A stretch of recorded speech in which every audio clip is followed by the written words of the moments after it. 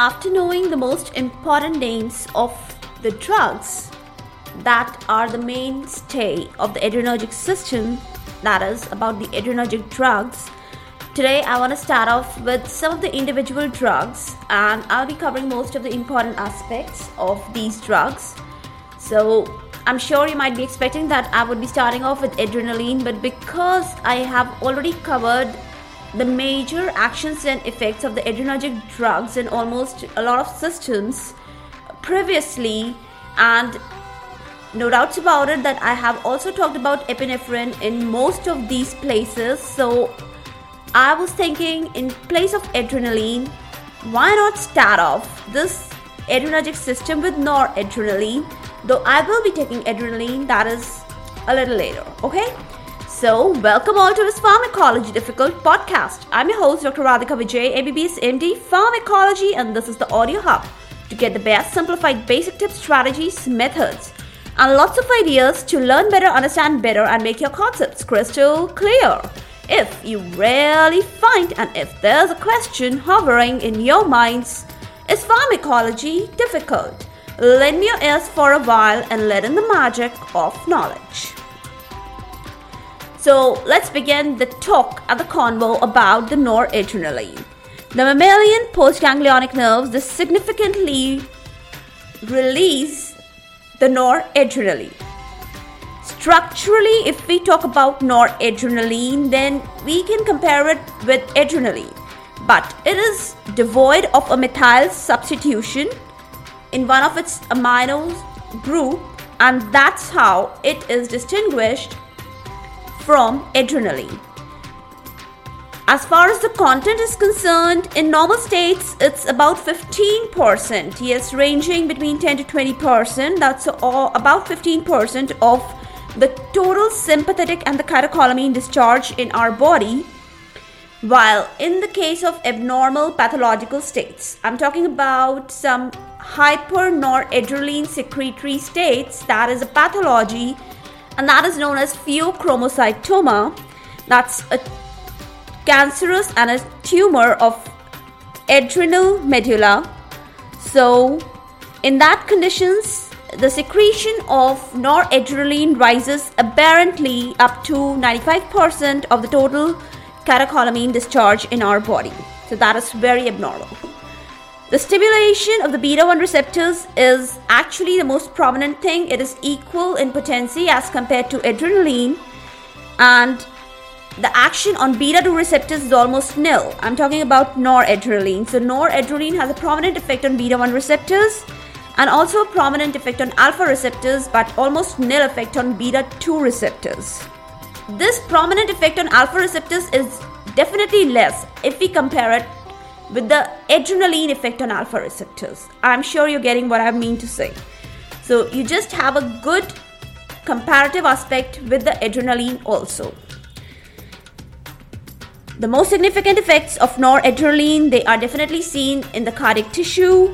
When given as intravenous doses, systolic pressure is increased, diastolic pressure is increased, and definitely pulse pressure is also increased. The total peripheral resistance is increased, and there occurs a compensatory vagal reflex action, and that puts a setback on the heart. The peripheral vascular resistance increases, the coronary flow increases, while the renal and the hepatic flow is reduced. Now, there are some effects on the beta-2 receptors of the coronary vessels of the noradrenaline, and that increases the coronary blood flow. But always keep in mind, there is overall, if we see the effect on the beta-2 receptors of noradrenaline, it is equal to 0. That is nil. There are no other significant effects of noradrenaline as far as the whole system of the body is concerned. If large doses they are administered, they prominently show metabolic disturbances like hyperglycemia. And noradrenaline is very easily and rapidly metabolized by catecholamine O-methyl transferase, that is abbreviated as capital COMT, and monoamine oxidase, that is abbreviated as MAO, when noradrenaline is administered orally. So you should not give noradrenaline orally, it should be given parenterally. What about the toxicity? In the toxic states, there is a greater rise in blood pressure, and that is the most prominent effect. That is, hypertension is very much significant. And one more thing you need to keep in mind, that if the intravenous injection is given for noradrenaline, then there may be a problem of extravasation, and that may lead to some kind of sloughing or necrosis of the area surrounding the intravenous injection. There is a total lack of proper circulation during the noradrenaline injection in the regions of kidney and intestine. Yes, they are suffering the maximum from the hypocirculation. So, all in all, what can you infer from all this storm of information? The best use of noradrenaline is as a vasoconstrictor, and that is during the states of hypotension. Now, that was a very good and adequate information about the noradrenaline. Let's move on to another drug today. One of the FDA approved prodrug of noradrenaline is droxidopa, and that is very much in vogue and used for dizziness and lightheadedness. It's of great importance in the subjects who are suffering from primary autonomic failure and resultant orthostatic hypotension. I mean, there's a fall in blood pressure. That is, the people, they are suffering from orthostatic hypotension. Now, droxidopa can easily cross the blood-brain barrier, and noradrenaline is actually the mediator of its action at almost most of the places. So I'm sure you're getting how it works, how it mechanism of action, that is via the conversion to noradrenaline. Let's move on to our next drug of the day, that is dopamine. Dopamine is again related to epinephrine and noradrenaline both. How? It's the immediate precursor of these two drugs, that is adrenaline and noradrenaline.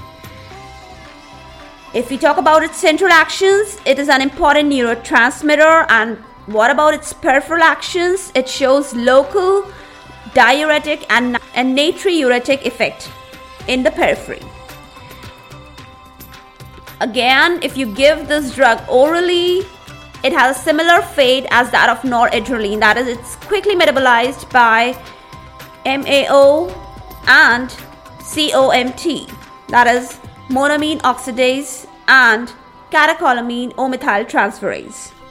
One thing you need to keep in mind always when you know and when you want to describe the effects of dopamine, concentration dependent receptor effects, they are a special characteristic feature of dopamine.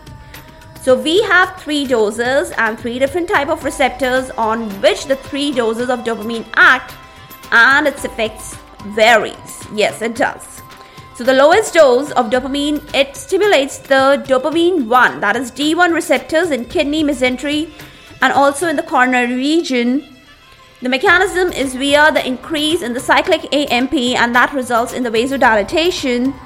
The glomerular filtration rate also increases. There is a lot of sodium excretion, that is natriuresis. It is also enhanced, and this makes dopamine a very apt drug for congestive heart failure, where there is low cardiac output and also the renal function is very much suffered. It's impaired actually. So that is the whole description of the lowest dose of dopamine. Let's move on to a little higher dose of dopamine. In the medium or the higher dose, it acts on the beta 1 receptors. They are stimulated in the heart. The heart rate is increased. Then noradrenaline is too released, and that adds up to its effect. The pulse pressure, the systolic blood pressure, they both are increased, and there is actually no or very less insignificant effect on the diastolic blood pressure.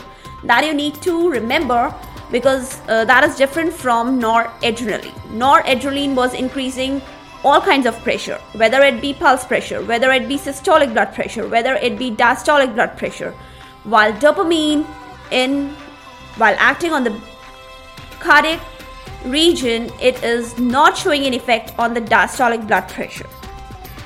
Then let's talk about the highest concentration or the maximum concentration. In the maximum concentration, Dopamine is definitely stimulating and activating profoundly on the alpha-1 receptors, and overall vasoconstriction state is seen, that is, there is an immense amount of hypertension. Now you need to remember another one more important thing: dopamine doesn't cross the blood-brain barrier, and very few, or rather nil, central nervous system effects, they are a part and parcel of the dopamine administration. You can say it has no effect on the central nervous system, right? Okay, now let's talk about, while administration of dopamine, what can be the precautions that can be observed. Precautionally, it's actually a nice step that before you administer dopamine, one should correct any kind of hypovolemia. And it's generally seen that dopamine infusion is associated with adverse effects like nausea, vomiting, there's a pain in heart, there's a pain in head, there's a rise in blood pressure, and then if there is extravasation at the injected site, it may lead to necrosis, sloughing, gangrene, etc. Now, dopamine also shows drug interactions. Yes, so its dose adjustment or correction needs to be paid attention, especially when administering dopamine with drugs like tricyclic antidepressants and monoamine oxidase inhibitors. Now, what about the uses? Congestive heart failure is one of the best use of dopamine, especially people who are suffering from reduced urinary output, that is oliguria.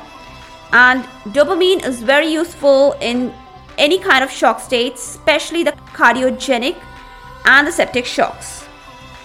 So that was all a good adequate info storm about the dopamine. I will give you a very brief account of two more drugs, FENOLDOPAM and DOPEXAMINE. FENOLDOPAM is very fast acting vasodilator, especially it is used in the states of severe hypertension. And what are these states? Well, one of the best examples is malignant hypertension. It should not be administered more than 2 days, that is more than 48 hours. It's a D1, that is dopamine D1 agonist. It is also an alpha-2 agonist, and it leads to the dilatation of almost all blood vessels and especially the coronary arteries. What can you visualize the adverse effects? Well, they are related to its action. If there is severe hypotension, then one can suffer from headache, flushing, tachycardia or bradycardia, whatever complex situation. And these are the most prominent adverse effects. Let's move on to our next drug, that is DOPEXAMINE. DOPEXAMINE is actually synthetic drug, yes. And it shows activity, intrinsic activity on the dopamine, both D1 and D2 receptors. And it also shows activity on the beta-2 receptors. So accordingly, you can decide where it will act and how it will be useful. It is very useful hemodynamically in states of shock, sepsis, and heart failure. Sometimes it may be very important and useful in patients having low cardiac output. Its most prominent ADRs are tachycardia and hypotension. So with this, I have covered a lot of endogenous catecholamines. So I have talked about noradrenaline, I have talked about droxidopa, dopamine, then I've talked about FENOLDOPAM, I've talked about DOPEXAMINE. Then actually I wanted to start with adrenaline, but it would be a quite repetition of a lot of things. So let's do adrenaline most probably in our next episode. Till then, stay tuned. For all the updates and latest episodes of my podcast, do visit www.pharmacologydifficult.com, where you can also sign up for a free monthly e-newsletter of mine.